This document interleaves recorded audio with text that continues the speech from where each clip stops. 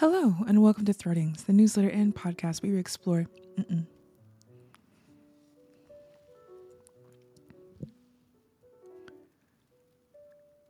Hello, and welcome to Threadings, the newsletter and podcast where we explore the things stitching.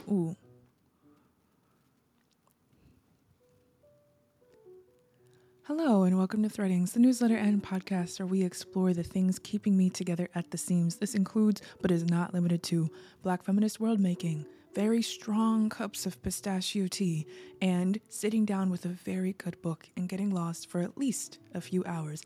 I have a podcast essay for you entitled, You've Been Traumatized into Hating Reading, and It Makes You Easier to Oppress. I wasn't going to publish this essay because I don't like to yell, but I'm going to yell. We're going to get right into it. The introduction, we begin from a morsel. We're going to get right into it. The introduction, we begin with a morsel from Toni Morrison, great Black American author. The point is so that it doesn't look like it's sweating, like effort. You see, it must appear effortless. No matter what the style, it must have that. I mean, the seams can't show. That's Toni Morrison, interviewed by Jane Bakerman for the Black American Literature Forum, summer 1978. Consider this first overarching thesis. The brilliance of educational work lies in the exact opposite task. Where most art forms do work, significant work, to make it look easy. The seamless novel, the floating ballerina, the effortless jazz player plucking a new melody from the ether. The teacher seeks to stop a moment in time. Did you catch that? You see the mechanism they use there, the split-second decision. Look closely. Don't miss it. Taking the form, shaking it off the model, turning her technique inside out, pointing at the seams, the intestines, the world-making, in each intrepid and intentional detail. Did you miss it? We find the task of the teacher, an occupation I prayed with every reasonable fiber of my being, every self-perseverant burst of blood I have to never ever become. So then why are we here? Pictured in the newsletter is a still from Richard White's Black Power trip to Ghana, 1953, a beautiful series of black and white portraits. I'd encourage you to look. Threadings is a newsletter and podcast in which I explore the interconnectedness of our worlds and freedoms. Exploration tethers me to the art of world making. In this examining the seams in which I bind my life together, I stitch my politic together, I work for you all, this patchwork quilt of sorts, my revelations on the systems of this world, on the odd and beautiful realities of existing in public, the ways I am ignited and ionic. A seamstress of thought, just like my mother's mother. Here I am, hunched over my keyboard, a sewing machine, all in a labor of love. I write to you today because I have apparently made it look easy. There's a cadence on the internet that occurs without fail, where I state the need to read while giving you a piece of myself stitched together, right? Many someones respond with the idea that I must not know what it's like to struggle to read. And kindly, this infuriates me. Not just because of my pride, why do people assume instead of ask? But because it's cheap. It's cheap analysis. Remember I told you I didn't want to yell? That's too bad for today. The question is, why do I, among so many, have a knee-jerk reaction of doubt, disbelief, and anger when someone asks me to read? I'm going to run that back for you. Why do I, among many, have a knee-jerk reaction of doubt, disbelief, and anger when someone asks me to read? I announce myself as the narrator as I compete with your attention for the next 40 or so minutes, give or take. Hi, my name is Ismatu. I'm a poet. I am writing a persuasive essay. I am doing you a favor and announcing these things to you rather than silently wiggling into your brain to change your mind and have you think it was your idea. And I encourage you to consider me critically. This newsletter podcast is called Threadings because I want my seams out and obvious. Here, I can show my work, display for you the sewing pattern, have you trace with me the stitches that assemble me into an artist, a teacher, a great big worm tucked in a fancy scarf. I am here to be educative, educative. I'm here because I want you to remember that I'm a person with very specific lenses on the world. I want you to remember that everything about our current existence in the Anthropocene, as in the human sovereign world, is intentional and by design. The Anthropocene is intentional and by design. Someone made it all up. Someone's, in fact, made it all up. World making is an intentional and detail-oriented process. What can be made can be remade over and over and over again. I want you to leave this place having exercised your ability to locate the seams. Leave this place looking for the threads of the world around us. They're everywhere. We have 4 central theses interwoven throughout the essay. Challenge yourself to find them in the supporting arguments, even when I don't state them explicitly. 1. The ruling class benefits from illiteracy. Short-form video entertains more than it sticks. Reading is a discipline distinct from listening, watching, or other forms of literacy. It's a skill that needs to be honed separately. And absolutely no one is coming to save us but us. And we're off. Are we ready? First big thing. The reason you hate reading is because the ruling class benefits from illiteracy, and not total illiteracy. Mind you, that's bad for business, very bad for business. The ruling class, as in law and policymakers, oligarch businessmen, celebrity, hedge fund managers buying up single family housing, etc., they need you literate enough to be employable, illiterate enough to be able to work for them, but not so much that you realize how badly the working class gets fucked over in this iteration of world making. Read enough to be able to consume and to execute, but not to consider critically, and certainly not enough to create. That's a bar. We're going to run that one back. I need you to be able, if I'm a world maker, if I'm an oligarch in charge, I need you to be able to read enough to consume, which is rarely, if ever, radical, to be able to execute the instructions I give you, and never enough to be able to consider critically, and certainly not to be able to create, which is oftentimes radical in a world that siphons our ability to world make. Because then what? A mass of people realizing we can create and recreate everything we see and touch into something kinder for us? Ghastly. Absolutely not. Countless journalism, podcast projects, quantitative and qualitative research, death knell the same morbid conclusion: U.S. American populace cannot read. I linked a brilliant podcast project below. It's recommended all the time. Sold a story. We know, right? We know that illiteracy, the inability to read, or the inability to read well enough to have it serve you, we know that it's a massive problem. It's an epidemic of sorts. We're just too exhausted to care. I'm not going to spend my time here analyzing data, all right? I think it's kind of useless, and other people, not that analyzing data is useless, but it's useless for my purposes here. Why is that? I'm saying this, right? This next bit, I'm saying this as a trained therapist, okay? Your relationship with reading is likely more of a direct relationship. Your relationship with reading is more than likely a direct result of your experiences with authority figures as a child. Okay? In a great many iterations. If you were lauded for reading, you were put on a pedestal in front of your peership, it might be stress-inducing to return to work the muscles you know have atrophied. Are you still good or worthy of help if you can't read like you used to in the 4th grade? And if you were labeled a problem, difficult in class, slow, I bless and keep you. As if you were made to feel less than for your reading ability, unintelligent, burdensome, other ableist slurs that we use, waste of space, bound for prison, then you likely have a literal stress response when someone mentions or suggests reading to you. Reading is a site of trauma that your body holds onto for most of us that have been brought up in U.S. American K through 12. And anyone that suggests reading must just not understand what you went through as a problem child, as a neurodivergent child, as someone falling from the pedestal all the time. Every objection imaginable will materialize when someone attempts to suggest that you read. This is why I think data is really irrelevant here to spurring anyone to any real action. You can't just brute force your way through a trauma response. Many of us were given reading as homework exclusively, never as a fun or revolutionary tool, a tool of imagination, so it often feels like drudgery. Even still, none of us have a neutral experience with the discipline of reading, and that is by design. We live in a world ruled and ran by the written word.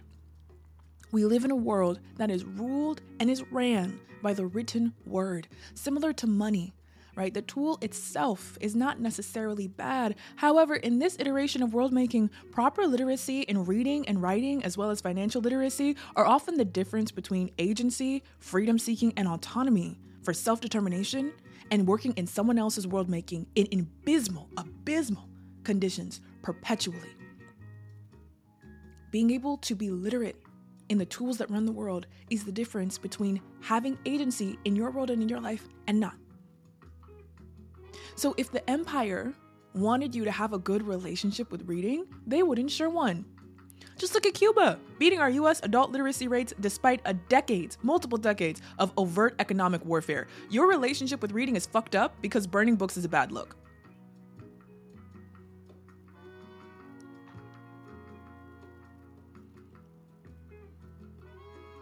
I'm gonna run that back. Hold on a second. Because that was good.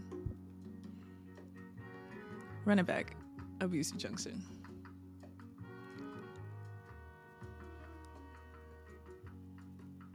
Your relationship with reading is fucked up because burning books is a bad look.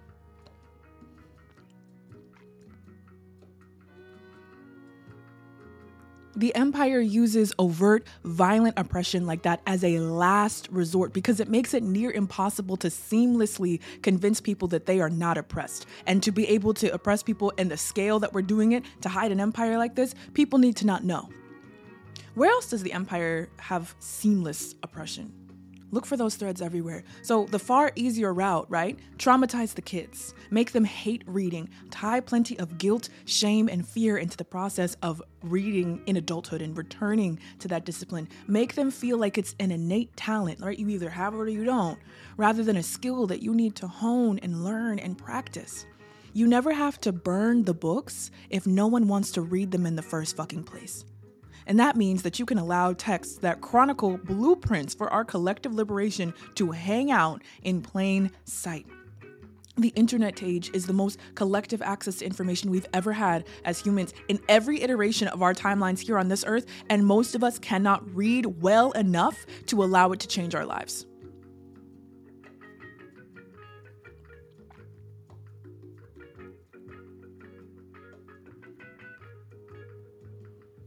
I could spend this section pulling numbers and analyzing data, but I don't actually think that would change much. We know it's a problem. We exist under the consequences. Instead, I want to storytell a little bit. I want to tell you about my life. Why does the narrator, Ismantu Gwendolyn, like reading? Okay, I was an avid reader as a child as a means of escapism because home was spooky. I didn't like reading necessarily. I liked not feeling what was happening around me. Reading had the same allure as TV or video games or YouTube videos, but I experienced childhood in a time where TV did not work if it was raining or snowing, and YouTube videos took 30 minutes to load a pop. And also, our mom sold our PS2 very unceremoniously right out from under us. Nonfiction felt like homework as a kid because it was really only ever given to me as homework. And honestly, without understanding the importance of studying the human tapestry as this big, long, connected, ongoing story, nonfiction still feels like homework to me. Reading fiction specifically as a child opened up 3 very important conclusions. 1, that reading could feel good. 2, that other worlds were possible. And 3, that it was possible to make up worlds in the first place. Once more, reading fiction as a child opened up 3 very important conclusions. Ready? Count them with me. 1, that reading could feel good, that it didn't just have to be homework. 2, that other worlds were possible in the first place. And that 3, this is the big one, it was possible to make up worlds. I remember the book that unlocked that 3rd conclusion, that very important conclusion, was Inkheart by Cornelia Funk. Someone just made that up. They made up the cast between the pages of the book. Multiple worlds, in fact. That book holds multiple worlds. So what does that mean for this world? How much of my world can I make up? How much of this world is made up? Brilliant questions. The best gig in the world is to be a little black girl that reads. Not everybody is rooting for you all the time. Wait, I'm going to start that over. Listen, the best gig in the world is to be a little black girl child that reads. Everyone is rooting for you all the time and everyone leaves you the fuck alone. No one asks you no questions. No one bothers you with a book in your hand. This was and is a great relief to me. Even as an itty bitty little being, I was trapped in the body of a girl child, which meant that people always expected me to be socially graceful and kind and extroverted, of which I am none of those things. Here's another editor's note. Literacy is just your ability to use a tool fluidly. Wherever there is a human skill, there is literacy, data literacy, social literacy, ecological literacy. I consistently find that my generation, Gen Z, to be high, real high, in media literacy and very low on oral, as in the things you hear, and written literacy. This essay focuses on literacy within the written word with this in mind, right? Take another breath. The reason I champion reading is because I am from peoples who cannot read easily, and I see those effects. I didn't come to reading consistently because the act in and of itself was easy. I have multiple learning divergences, dyslexia, autism, ADHD. I still struggle to focus my mind on the page. And at this point, I read for a living. I came to reading because not reading was worse. It was worse. Not reading meant that someone tried to impose the role of girl child onto me, to rope me into chores or force me to talk to them or otherwise engage in ways that felt really foreign to me and my body. I didn't know how to answer the questions of my constant discomforts. Why words swam on a page, why I couldn't move my body in certain ways, why I had to look people in the eyes and speak to them on demand until early adulthood. I just knew that reading was far safer than pretty much anything else I managed to do really poorly. I also advocate heavily for the written word because I know the reality of illiteracy. My mom spent her entire life being told she was too unintelligent to really make something of herself. She, a brilliant seamstress, prolific orator, hostess, event organizer, master chef, as in fed a wedding of 300, several courses with herself and her two friends, master chef, She stopped being able to help me with my homework once I reached the 4th grade in the United States. She knows her letters, right? So she's not completely illiterate. She's just not fluently literate, as in she has too little practice with the tool of the written word to have it under her full command. I inherited my dyslexia from her.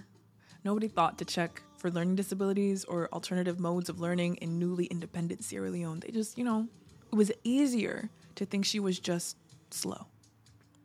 My father is from the only tribe indigenous to Sierra Leone. He's an anomaly because he pursued his associate's degree in the United States. He was a reading fool, which is uncommon for his area. He comes from upline Sierra Leone, what we would call backcountry in English. It's essentially untouched jungle. Most of my paternal family was not written word literate functionally or in any sense, which meant my parents would buy me a book sooner than they bought us groceries if it came down to it. The knowledge that the difference between living in the United States and in Sierra Leone during the heights of the war hinged on the fact that my father could read well, used literacy to be able to speak well, and got opportunities to study here. It changed us. Reading held the difference between chances at generational safety and chances of losing your kid in a war. In college, editor's note, right? We're skipping a lot about the narrative of my life. This essentially went from poor kid in an unstable home environment to college student. And while I don't need to fill in all those dots, imagine me sliding you a paint by numbers, Note to yourself how unusual it is to be a kid with multiple learning disabilities whose primary caretaker could not read a chapter book comfortably, ending up on full scholarship at a collegiate institution in the United States, especially not a black kid. That's word to Miss Gwen, because I'm a public scholar and my sister completes her PhD in fucking music theory in a handful of years. Put some respect on my namesake. Anyways, in college, I studied oral history and traditions of record keeping regarding Ebola in Sierra Leone, specifically an oral history project because many of the survivors cannot read or write in any of the languages that they speak. They would sign consent forms with their fingerprint. They couldn't spell their own names. This leaves them vulnerable to being exploited by foreign researchers who come and study the long-term effects of a disabling virus, who make money off their bodies and their stories and their personhoods and leave them where they found them. And they don't even have access to the research because most of them cannot read what's being written about them. I chose to fashion my research in this way to honor the stories that would otherwise never be told, and because the researchers that came before me only spoke in English and mandated literacy to be able to consent to the study. Sierra Leone has such poor literacy in adults because public education was systemically defunded and privatized until the conditions of war were so desperate and so volatile that civil war eventually did take root. Now, every school in Sierra Leone requires fees from parents to attend. I champion literacy because we are on a similar road in the United States, and this is just as an aside. I don't tout Sierra Leone's history as a cautionary tale.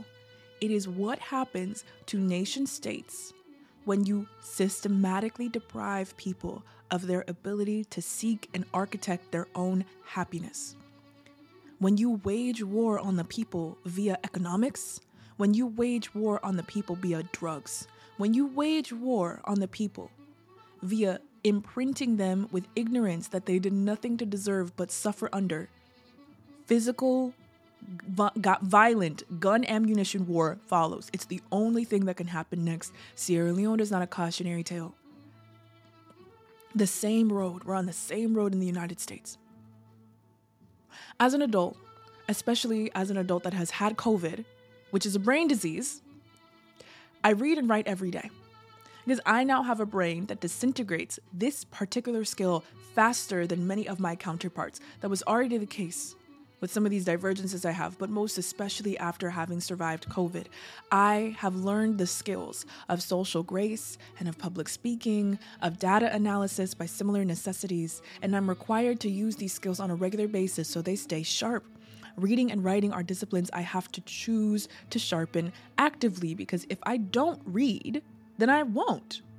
And I don't really have to read if I don't want to. I am a gifted and prolific speaker. I inherited this from both my parents. I began public speaking when I was 14. I don't have to read in order to garner and keep an audience. Most popular public figures do just be talking, not a source in sight. I read and write because it keeps me responsible to my constituency, which is you all. This is another reason reading, as opposed to watching a video or listening to a podcast, is a skill worth developing on your own to protect yourself from adopting the feelings of the narrator, me, Ismatu, a poet who is desperately trying to convince you of something. Here are some words from Toni Cade Bambara, great Black American artist who manages to know me before I was born, discussing why she writes. I don't think that literature is the primary instrument for social transformation, but I do think it has its potency. So I work to tell the truth about people's lives. I work to celebrate struggle, to applaud the tradition of struggle in our community, like the fact that the simple act of cornrowing one's hair is a radical act in a society that defines beauty as blonde tresses floating in the wind. It would be dishonest, though, to end my comments there. First and foremost, I write for myself. Writing has been for a long time my major tool for self-instruction and self-development. I write to stay honest through pencil and paper. I run off at the mouth a lot. I got a penchant for flamboyant performance. I exaggerate to the point of hysteria. I cannot always be trusted with my mouth open. But when I sit down with the notebooks, I am absolutely serious about what I see, sense, and what I know. I write for the same reason I keep track of my dreams, for the same reason I meditate and practice being still, to stay in touch with me and not let too much slip by me. We're about building a nation. The inner nation needs building too. I began writing in a serious way when I got into teaching. It was a way to keep track of myself, to monitor myself. I'm a very seductive teacher, persuasive, infectious, overwhelming, irresistible. I worked hard in the classroom to teach students to critique me constantly, to protect themselves from my nonsense. But let's face it, the teacher-student relationship we've been trained with is very colonial in nature. It's fraught with dangers. The powers given to teachers over students' minds, students' spirits, students' development, my God. To rise above that, and to insist of myself and of them that we realign this relationship along progressive lines, that we refashion this relationship along progressive lines, demands a great deal of courage, imagination, energy, and will. Writing was a way to hear myself, to check myself. Writing was and is an act of discovery. These are excerpts from Conversations with Toni Cade Bambara, with emphasis in bolding my own. She responded to the question, what determines your responsibility to yourself and your audience, in an interview by Claudia Tate from 1983. Recall what I, the narrator and invisible pen, said to you at the beginning of this essay, right? I am here to show my work. I am in the business of revolution, page by page, meal by meal, moment by moment. The world I wish to see has seas of makers, millions and billions of distinct fingerprints all over a brand new mode of being, which means learning, which means teaching. Teaching has made me very serious about my pen because I too run off at the seams. I want to make sure I show you my work. Writing is what keeps me tethered to worlds I don't know, and what you don't know will make worlds. But let's zoom in on that tidbit about teaching and accountability. There's a drop in that last paragraph that I left out. I frequently discovered that I was dangerous, a menace, virtually unfit to move the students and myself into certain waters. I would have to go in the classroom and beat them up for not taking me to the wall, for succumbing to mere charm and flesh when they should have been challenging me, right? Kicking my ass. You all take my word for it way too much for my liking. I'm going to be so real with you. I resonated with these bits from Toni Morrison's piece because you all take my word for it way too much for my liking. I am able to inject emotion into you with video with sickening ease. Okay, reading what I write, sans my beautiful speaking voice and my pretty face, gives you the moment to taste the words in your mouth to see if you actually agree. This is not to say that emotions don't contribute to our sense of knowing. I did a whole talk with Eugene Boston about what we consider knowledge and emotions as important sites of knowledge. I'm saying here, social media television is designed to imbue you with emotion.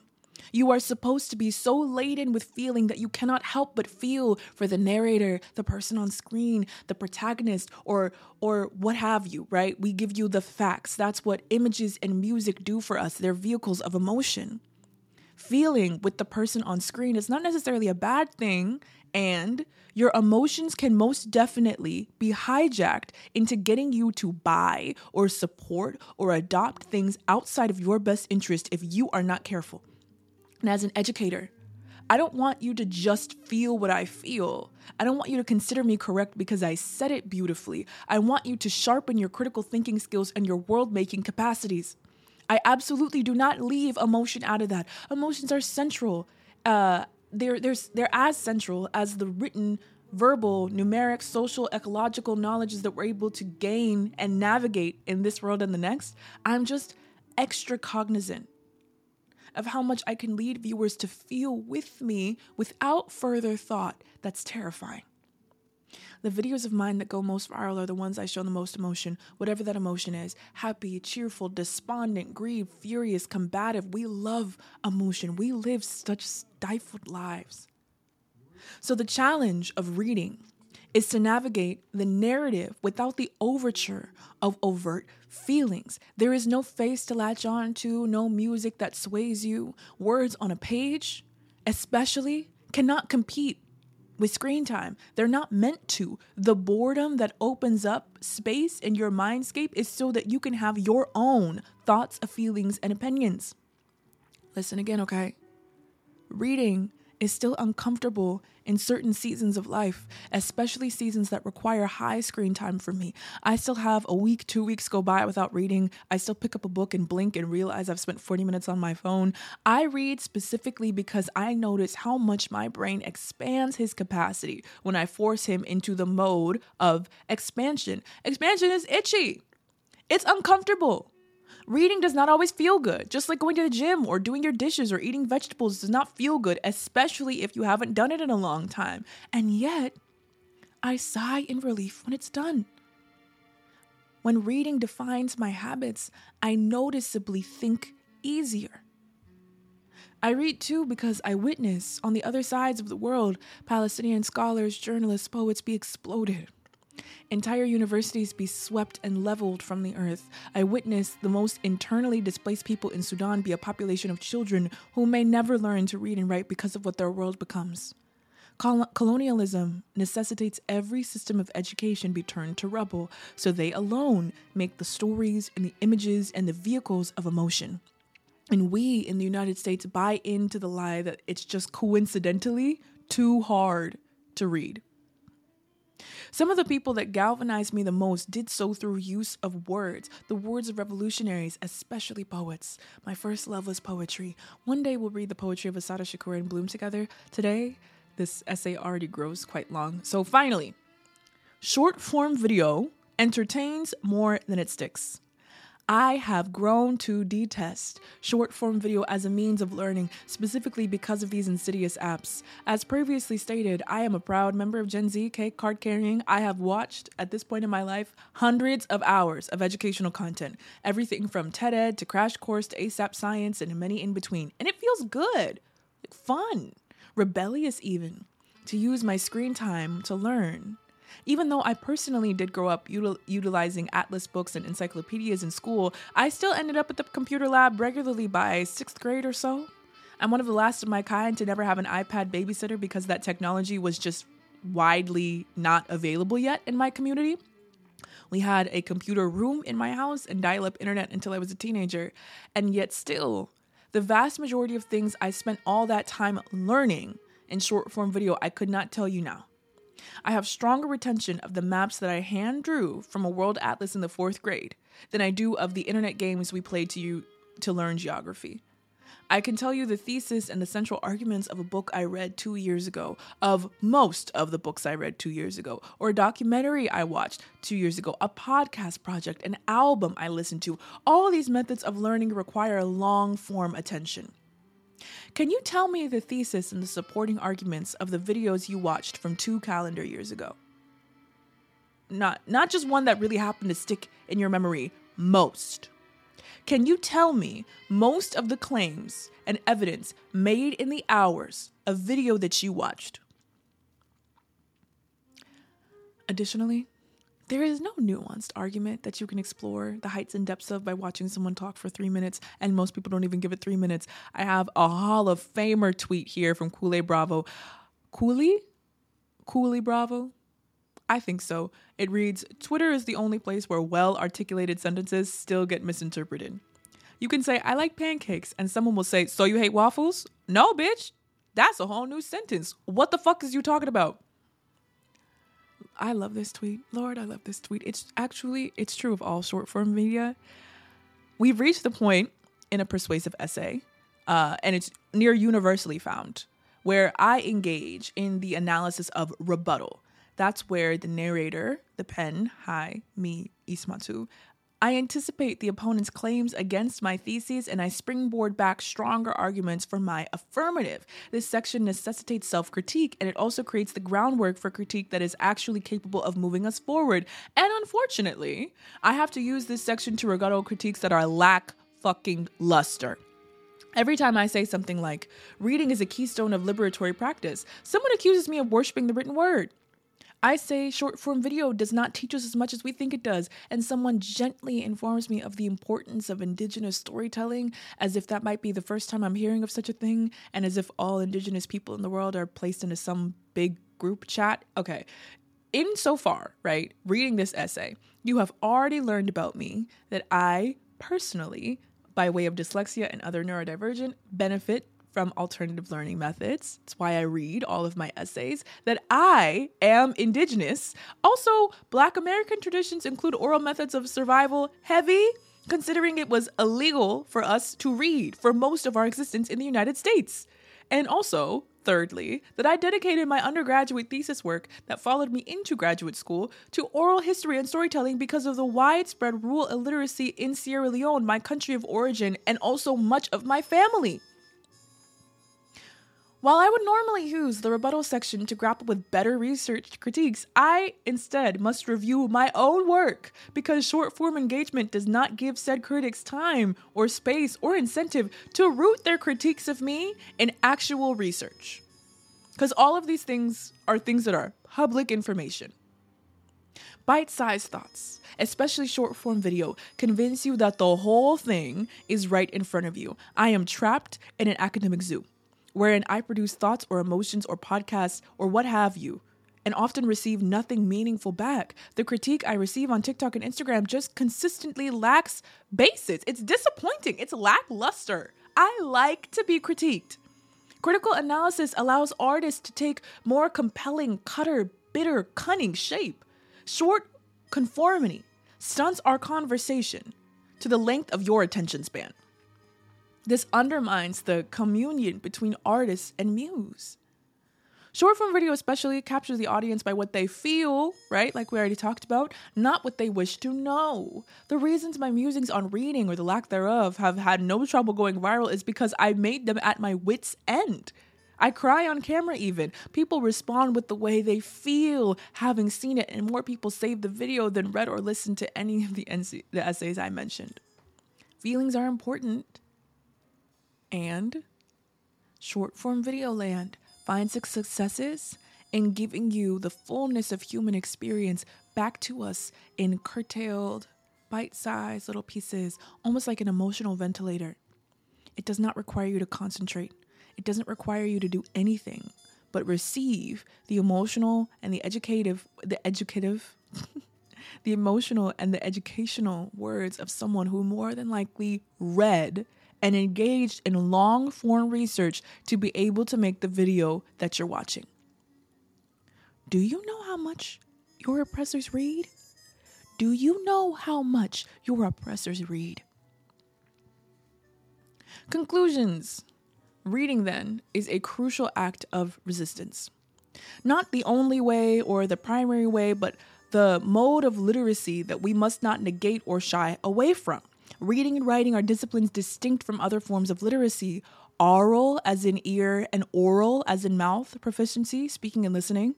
Media literacy, as in video watching, knowing when you're being advertised to. Financial literacy, social literacy, numerical literacy.